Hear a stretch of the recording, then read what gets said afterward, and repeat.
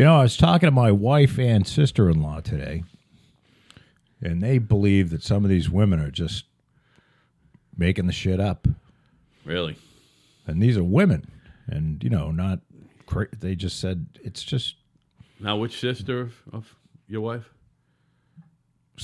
My sister-in-law. The one who used... Brenda. Brenda, right. Yeah. I know that there's a bunch of them, that's all. I know there's a bunch of sisters over there. Well, there's 2. Oh, I thought there was way more. But, what, has she got a lot of brothers or something? I thought there was like 11 kids in that family. No. There's 4. Why am I tripping on that then? I don't know. I thought somebody had a ton of fucking siblings over there. But that was kind of interesting coming from them. I'm like, well, you got to believe them. And there's also the, someone starts it and then, because kind of like the woman that Harvey Weinstein did the jerking off into the plant deal. The woman, she said, I could never come out just as alone on this because no one would believe me. And this guy could just crush my career. Right. So when it was time, when someone actually came out and said,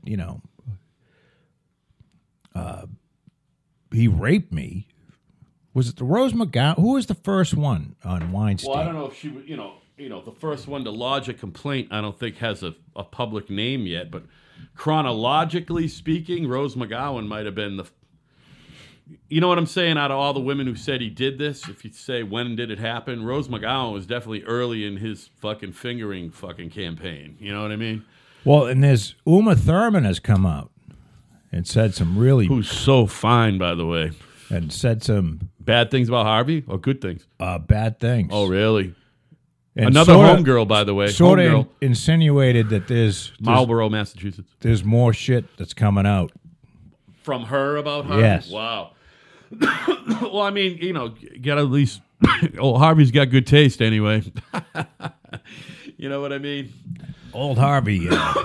By the way... Maybe going to jail. Her performance in the Kill Bill movies, which, by the way, was really one long movie that they made into 2. Kill Bill is my favorite performance by a female actor, by an actress, I guess you would say, ever, in any movie, ever. She was amazing in that movie. And it was a comic book movie. It was a superhero movie. Yeah, nobody's fucking killing that many fucking Jap dudes with fucking swords on their own. But it was fun. A great movie. A lot of fun. And she's very cute. She is. She is very cute. Yeah. She was also wicked funny in that movie where she played a superhero in another movie, but something like My Ex-Girlfriend's a superhero, and she was like, could not fucking stand that her boyfriend broke up with her. And her boyfriend was just like some regular dude, and she just ruined his fucking life,